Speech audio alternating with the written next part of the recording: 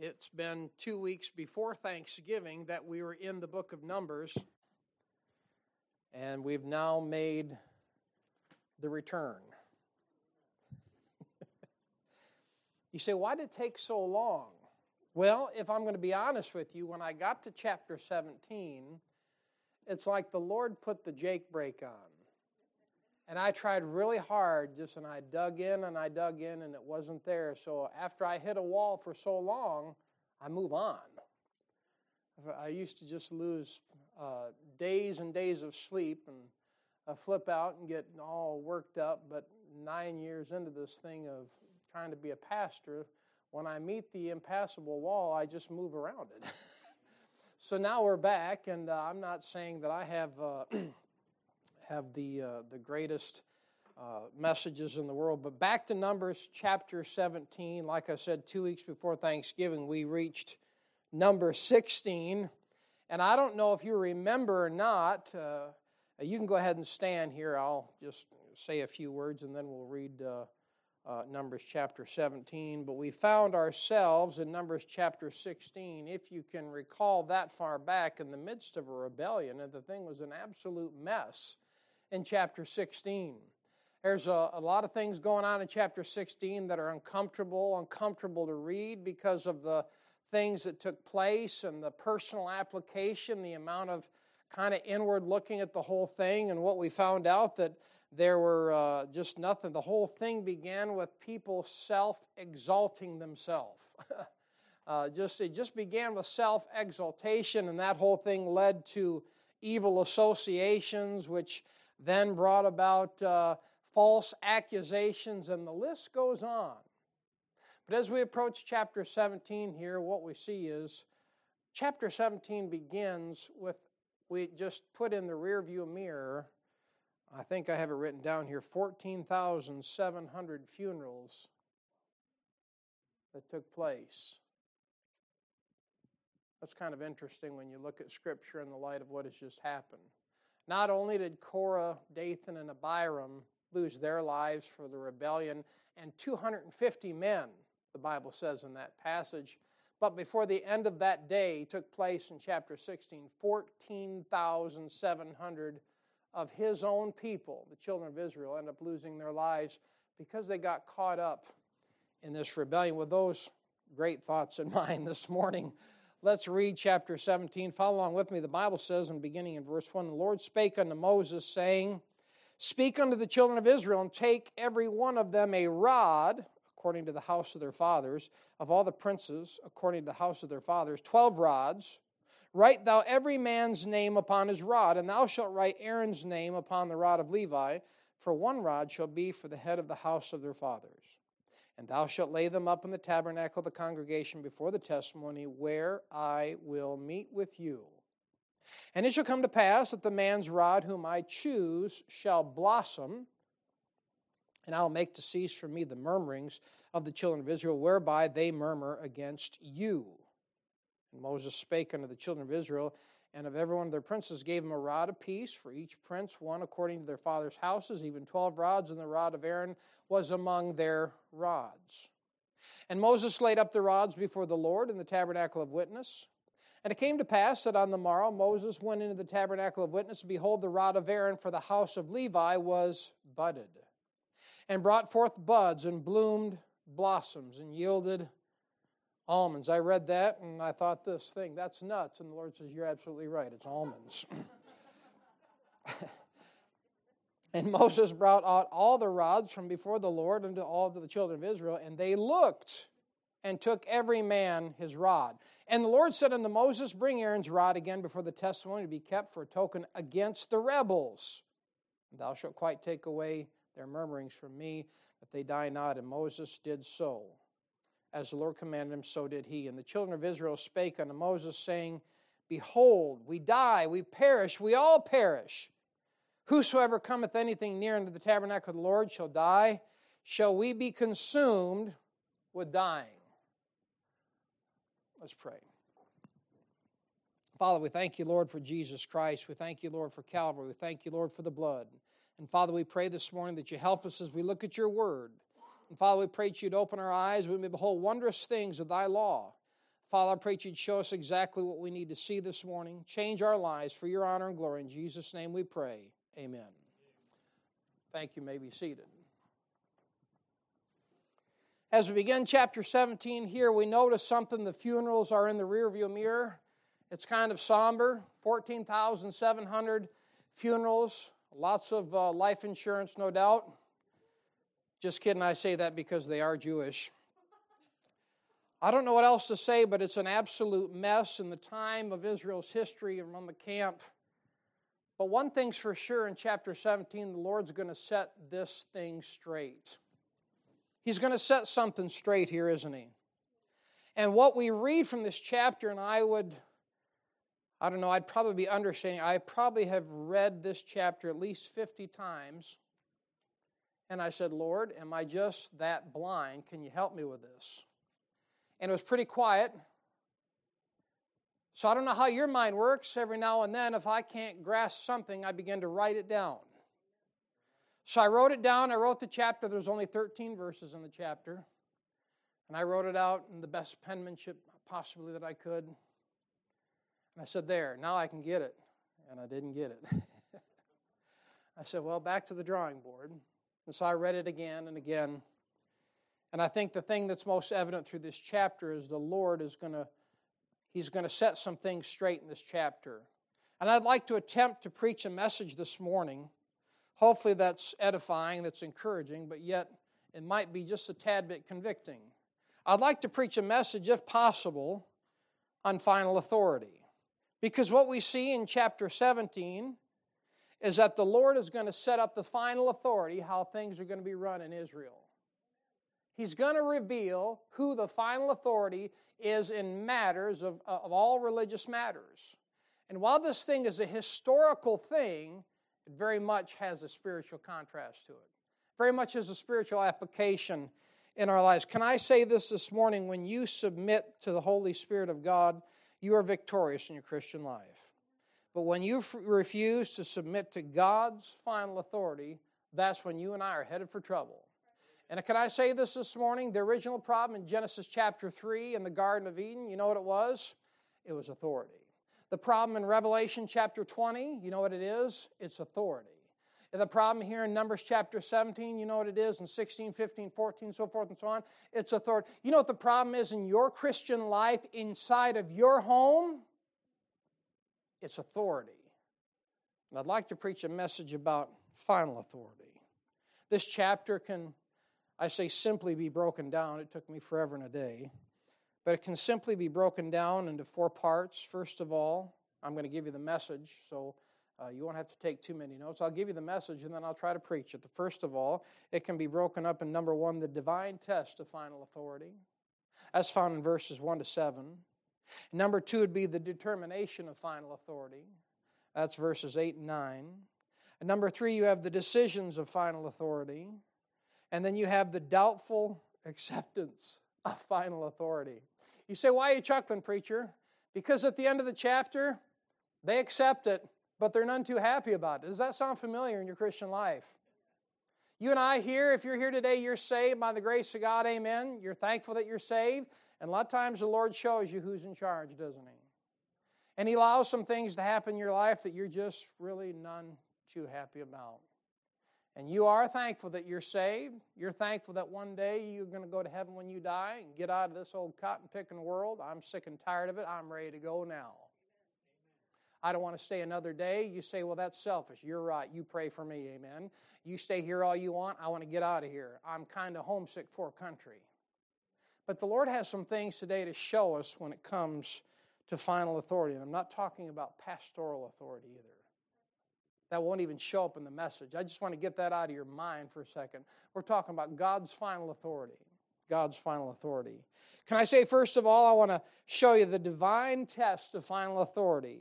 It's found in verses 1 to 7. When it comes to the divine test, what is this test in the chapter? We just read about it. God has a test for His own people. That's what it is. And let me tell you what, spiritually speaking, in the Christian's life, the Lord will test you. And the test is this. When I reveal the final authority to you, God wants to know, are you going to obey it? When God reveals to you the final, can I say this morning that you are not the final authority in all matters of faith and practice? In this wicked country that you and I live in, they say this, I am my own man. That's not how God runs. That's not how God deals with men. God set up a final authority through Jesus Christ and then through His Word. But this divine test of final authority, first of all, it pertains to all men in the passage if you look at verse 2. The Bible says here in verse 2, the take of every one of them. You see that? Take of every one of them. So the test is not, what can I say it? It's very inclusive. It doesn't exclude anybody. Everyone's represented in the test. When it comes to final authority, and I'm not trying to be out there in left field, but this pertains to you this morning. This is not just those who could have made it in today, amen? This has to do with everybody, because in the very stowaways of your heart, many times you forget who's the authority. We are responsible to the Lord Jesus Christ for our actions, and one day we're going to give an account. But this divine test of final authority, it pertains to all men. Look back to Numbers chapter 1. You say, well, who in the context is it dealing with? Well, of course, it's talking and dealing with the nation of Israel. But if you look at Numbers chapter 1, it gives you the list of all those princes. I don't know how many times you've read your Bible. So you get to Numbers chapter 1 and you're reading a bunch of names and you're like, and you can't pronounce half of them, can you? But this is like the answer key to what we're talking about. If you go there, look at verse 5, it says, and these are the names of the men that shall stand with you, the tribe of Reuben. All right, so the tribe of Reuben had a prince. His name was what? Elizur, however you say his name. If you look at verse 7 of Judah, that prince's name was Nahshon. By the way, that's the brother-in-law to Aaron. There's a fun fact. Verse 8, Issachar, that prince's name was Nethaneel. So these guys, all through here, Numbers chapter 1, beginning at verse 6, all the way to verse 15, these are the princes, the Bible says. This is who it's talking about. There were 12 tribes, and one prince stood for each tribe. But interesting enough here, in Numbers chapter 1, not trying to get lost like a golf ball in high weeds this morning, but you have the children of Joseph, which is Ephraim and Manasseh. So you have 12 princes here, and then when you get over to Levi, which wasn't counted in that list, that makes the 13th man. That's an interesting number, isn't it? 13 is a number of rebellion. 13 is the number of destruction and damnation. And interesting enough, there's 13 that show up here, and there's 13 verses in the chapter. Not only that, but when Jesus Christ was on this earth, he had how many disciples? He being the 13th man. You see that? I'm telling you, there's spiritual connections all through this thing as we talk and preach about final authority. So first of all, it pertains to all men. Everyone's included. Everyone's included in Israel. And not only that, but when it comes to the divine test of final authority in the chapter today, its representation was a rod with their name written on it. That's an interesting test. What's a rod? It represents authority. You know what represents authority to the Christian? This book right here. We don't carry a rod around and beat people with it. We take a Bible and we preach from it, and that preaching is what beats. You've heard of being a Bible thumper. Have you heard of that? Well, I'm preaching this morning. I got a pretty good-sized mouth on me. Nobody say amen to that, amen. And when I'm preaching from this book, you know what this book is? This book's like a hammer that breaketh the rock in pieces. That's Jeremiah chapter 23. I'm just telling, when it comes to the final authority, it pertains to all men, and it pertains to every man had a rod. And they put their name on it there, verse 2. The Bible says, write thou every man's name upon his rod. Not only that, when it comes to the divine test of final authority, it was to take place where the Lord meets with his people. Look at verse 4. This is real simple, just expository preaching, trying to preach this chapter. It was to take place where the Lord meets with his people. Verse 4 says, where I will meet with you. You see that? Well, the Lord met with Israel where? Verse 4, the tabernacle of the congregation. I believe this morning, if you want to personally and practically apply this thing, the Lord meets with the Christian. He does it in about 3 different ways. I suppose there's more, and you could nitpick, and you could find about 100 different places. I'm not talking about the fishing boat or the tree blind, amen, or wherever, the golf course. I'm talking about there's 3 ways I believe the Lord will meet with you. First of all, since man is a tripart being, amen, body, soul, and spirit, I believe the way He can meet through you, in no particular order, through His body. What's His body? That's the church, your local church. He can meet with you through the local church. Amen. And you came this morning. I believe the Lord can meet with you here. Not only that, but the body, soul, and spirit, He can meet you through the tabernacle of your body. That's 1 Corinthians chapter 6, verse 19. You say, what is that? You're a tripart being. That's the soul of man. That's the new man. What? Know ye not that your body is the temple of the Holy Ghost? Right?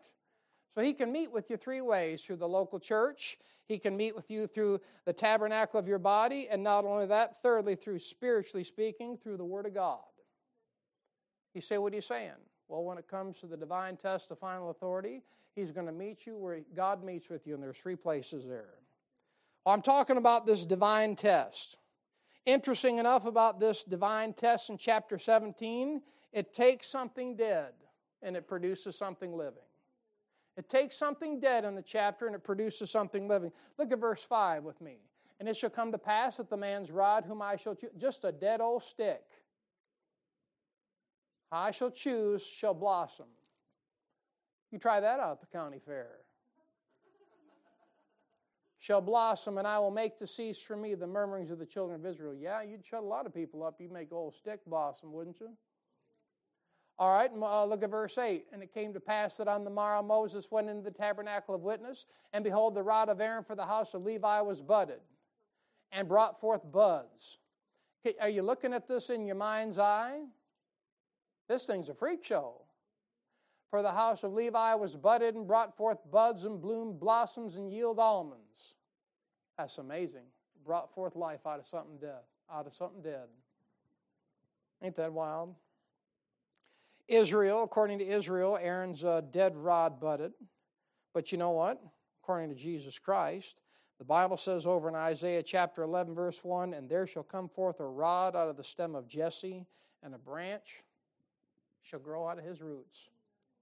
And the Spirit of the Lord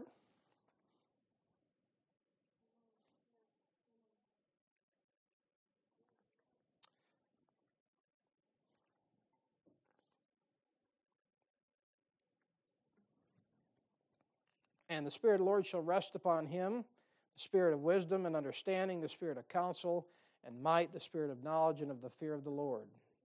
Not only Israel, but Jesus Christ. How about the believer? You realize this divine test of final authority, it takes something dead and produces life. The Bible says in Ephesians chapter 2, verse 1, and you hath He quickened who were dead in trespasses and sin. You know, the test of final authority, before you got saved, you're just a dead old sinner. You were headed to hell. You were as good as in hell with the door shut. You trusted on the Lord Jesus Christ, and you hath He quickened who were dead in trespasses and sin. Out of death came life. Now that Bible says in Colossians 2:13, and you being dead in your sins and the uncircumcision of your flesh, hath He quickened together with Him, having forgiven you all trespasses. You realize without the final authority of Jesus Christ, you still would be dead. Well, that's the divine test of final authority this morning. Can I give you number 2, the determination of final authority? Verses 8 and 9, the determination. The Lord determined that something dead, like we said, would be laid up in the tabernacle of witness. Just taking you through the chapter so you can see it. The Lord determined that something dead would be laid up in the tabernacle of witness. Not only that, the Lord determined that the man He would choose, would produce life from the dead. Not only life, but you notice that He produces fruit. Not only is it a revival brought back to life, but once you're brought back to life, like that dead old stick, not only does it bud, not only does it produce buds, not only does it produce blossoms, but then it produces fruit, almonds. You get over there in Exodus chapter 37, verse 17, 18, 19, we ought to preach. And that's the whole design of the tabernacle, that almond.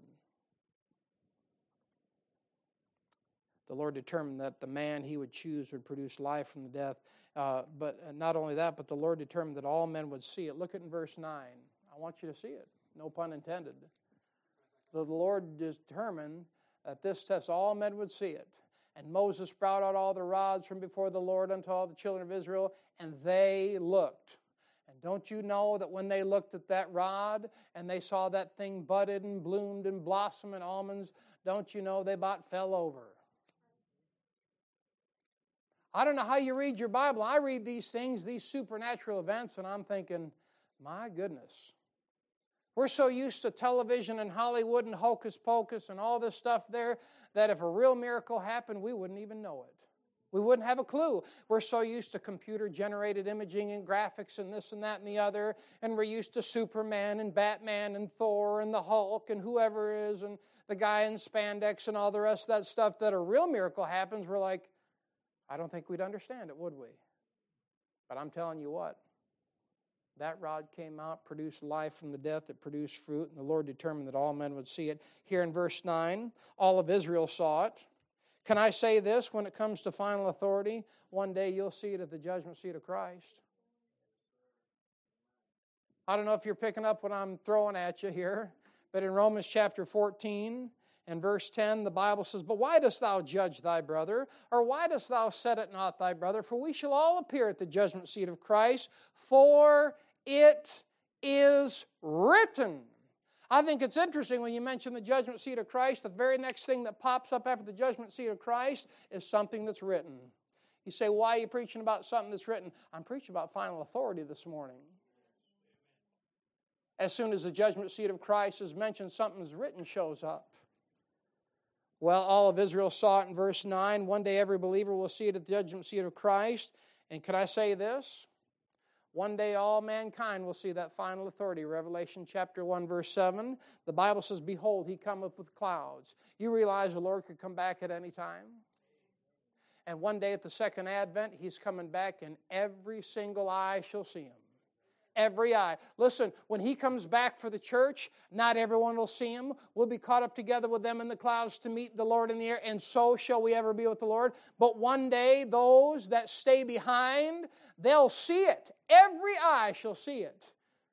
And you know what? 30 years ago, you and I didn't understand that. But now you and I got a cell phone, got a smartphone, and guess what? Every eye shall see it. It'll be live streamed. Well, trying to go somewhere here this morning, the determination of final authority. One day all mankind will see it. Can I tell you about Psalm chapter 40, verse 7? The Bible says, Then said I, Lo, I come. In the volume of the book it is written of me. When the Lord talks about coming back, you know what he talks about? He talks about coming back in the volume of the book. That's the final authority. The final authority. Can I tell you this morning that when it comes to the determination of final authority, the Lord determined that there'd be only one high priest in this text right here. You see, that's what everyone was all jacked up about. They wanted to be the big shot. They wanted to be the one calling the shots. So the Lord's like, we got to take care of this thing right here and right now. I mean, I've already buried 14,700 of my family. Now we got to take care of business. So he gets everyone to put their rods in there, right? And then Aaron's rod buds. Why? Because he was the one high priest that the Lord wanted. He was the final authority at that time for Israel in all religious matters. Here in the text, it's Aaron. But here in the book that you and I read and love and weep over, Jesus Christ, you know what he was done? He was laid up at Calvary for all to see, and he is now the one high priest that is superior to all other priests. I don't care how many priests are out there doing whatever they're doing, shaking their censers and all that stuff and giving sacrifice. Jesus Christ is the one high priest that is superior to all other priests. The Bible says over in the book of Hebrews chapter 5, verse 1, For every high priest taken from among men is ordained for men in things pertaining to God, that he may offer both gift and sacrifices for sins. Who can have compassion on the ignorant and on them that are out of the way, for that he himself also is compassed with infirmity? And by reason hereof he ought, as for the people, so also for himself, to offer for sins. And no man taketh this honor unto himself, but he that is called of God, as was Aaron. So also Christ glorified not himself to be made an high priest, but he that said unto him, Thou art my son, today have I begotten thee. Jesus Christ was the one high priest that is superior to all other priests. I'm talking about the determination of final authority. In the text, Aaron was the high priest for Israel. In the life of the believer, Jesus Christ is the one true high priest. Nobody else will cut it. Can I tell you number 3 this morning, the decision on final authority? The decision on final authority, if you look in verse 10, this decision is a token against rebels. It's a token against rebels. You say, what's a token? Something you put in a video game? Well, that might be, but that's not what we're talking about, amen? A token is a sign. A token is an indicator. A token is a mark. A token is a memorial. It simply means to make known. You know what the Lord did here in the text? He did what he did to point out who the rebels were. Now listen, this morning I'm talking about final authority. And I apologize in advance if I'm not doing a very good job of explaining and showing you both sides of this thing. But Aaron was the true high priest.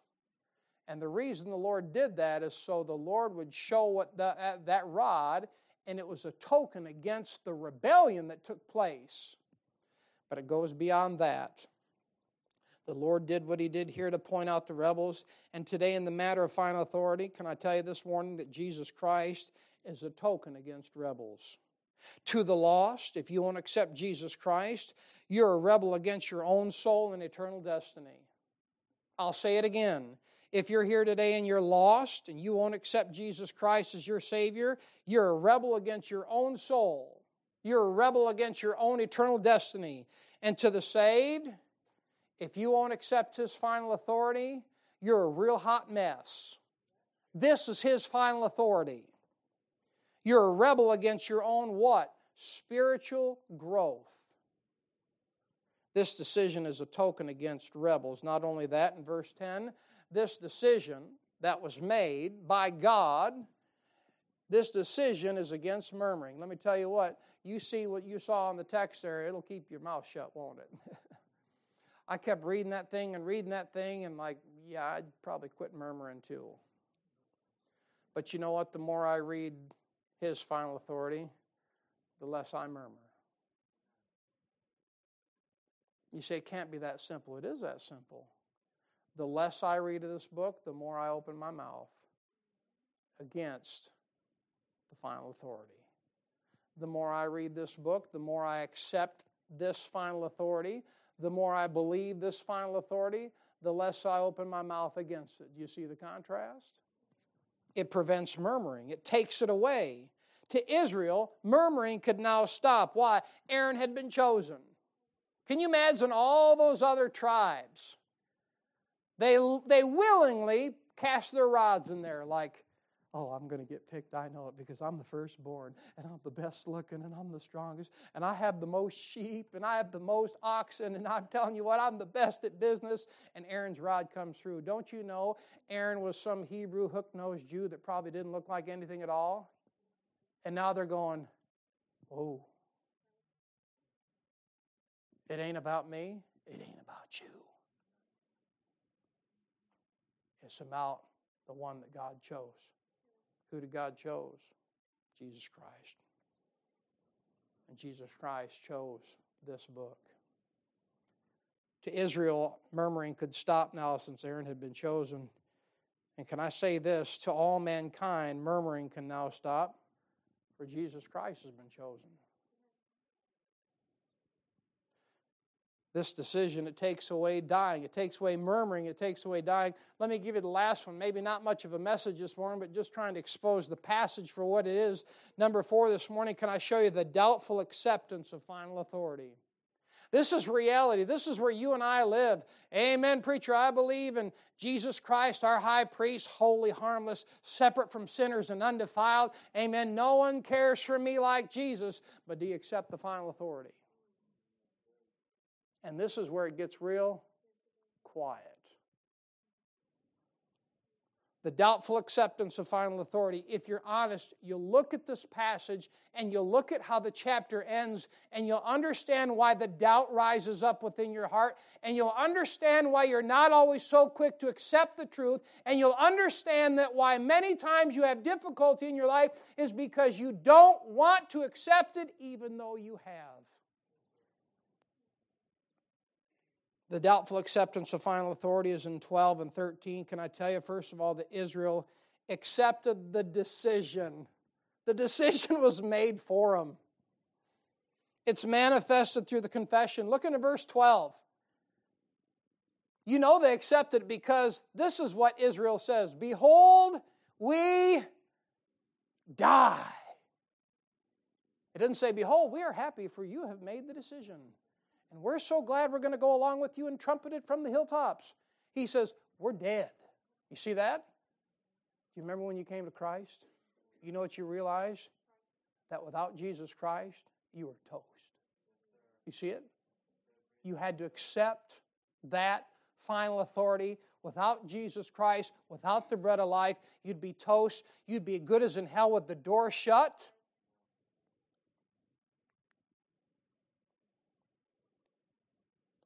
He says, behold, we die. You know what that is?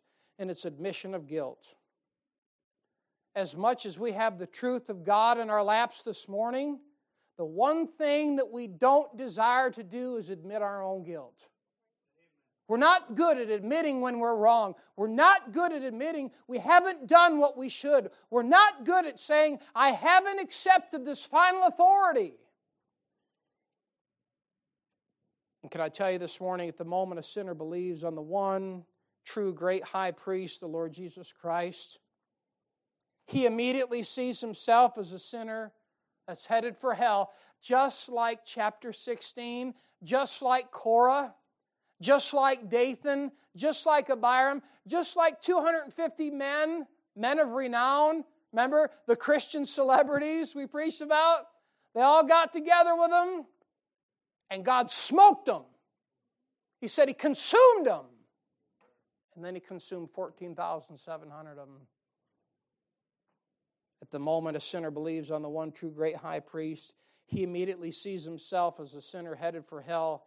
And he comes to the conclusion. Look at verse 12. Here is the conclusion of the matter. The last part of that verse, we all perish.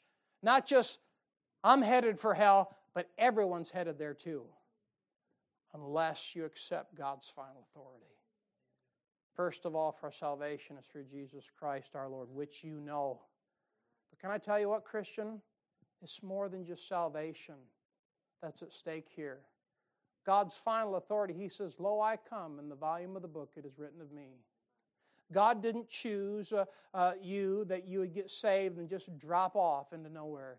He determined that when you got saved, you would then take up His word, not only accept His Son, but then accept His final authority and go with it. Admit your guilt and read it and love it and study it and obey it. And when it points out where you're wrong, you say, yes, we perish.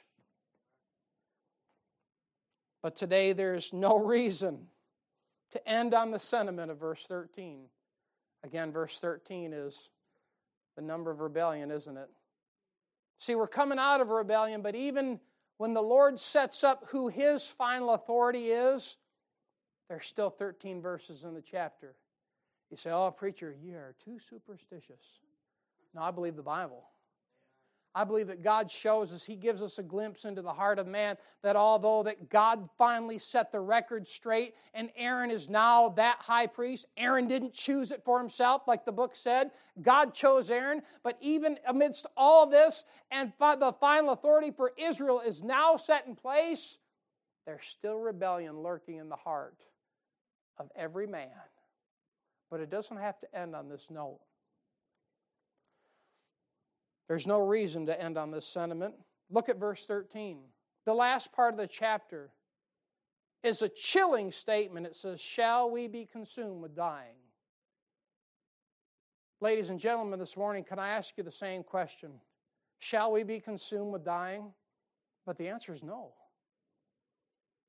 Israel wouldn't be consumed with dying if they would accept Aaron. Let me tell you what, as we go through the book of Numbers, where they didn't accept Aaron, God smoked them. I'm thankful we don't live under the law. As one preacher said, if we weren't under grace, you'd be underground. I'm telling you, there was a bunch of people underground here. If we weren't under grace, I don't think you'd have had to get a pastor like the day after you all voted me in, I'm sure.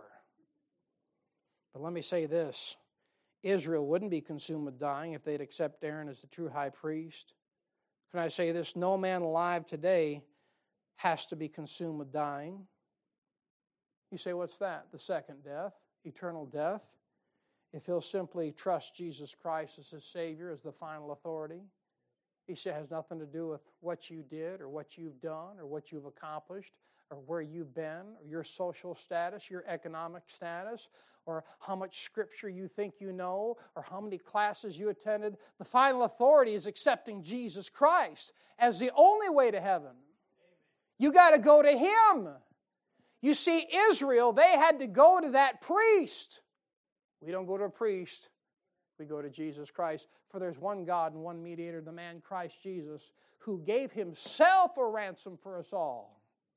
No man alive today has to be consumed with dying. Can I say this morning? No believer alive today has to be consumed with this doubtful acceptance and spiritual deadness. How, preacher? If he'll simply accept the authorized version in which God gave him to read. You see how I stuck that in there? This is the book that God uses and the devil hates. This is why we have on that sign out there, Bible Believers Baptist Church. Not a bunch of pile of Greek and Hebrew manuscripts, not a bunch of rotten translations out of a monastery in Rome somewhere. This is the authorized version, King James Version 1611, that come out of the Reformation. That's God's final authority. The doubtful acceptance of final authority. We don't have to end this way. No believer alive today has to be consumed with this doubtful acceptance if he'll accept the book that God gave him in English to read. Last but not least, shall we be consumed with dying, friends? No, we don't. As I close this morning and Elizabeth comes to the organ, why not make the decision today to accept God's final authority, Jesus Christ? And then, Christian, have you accepted God's final authority of this authorized version, King James Bible?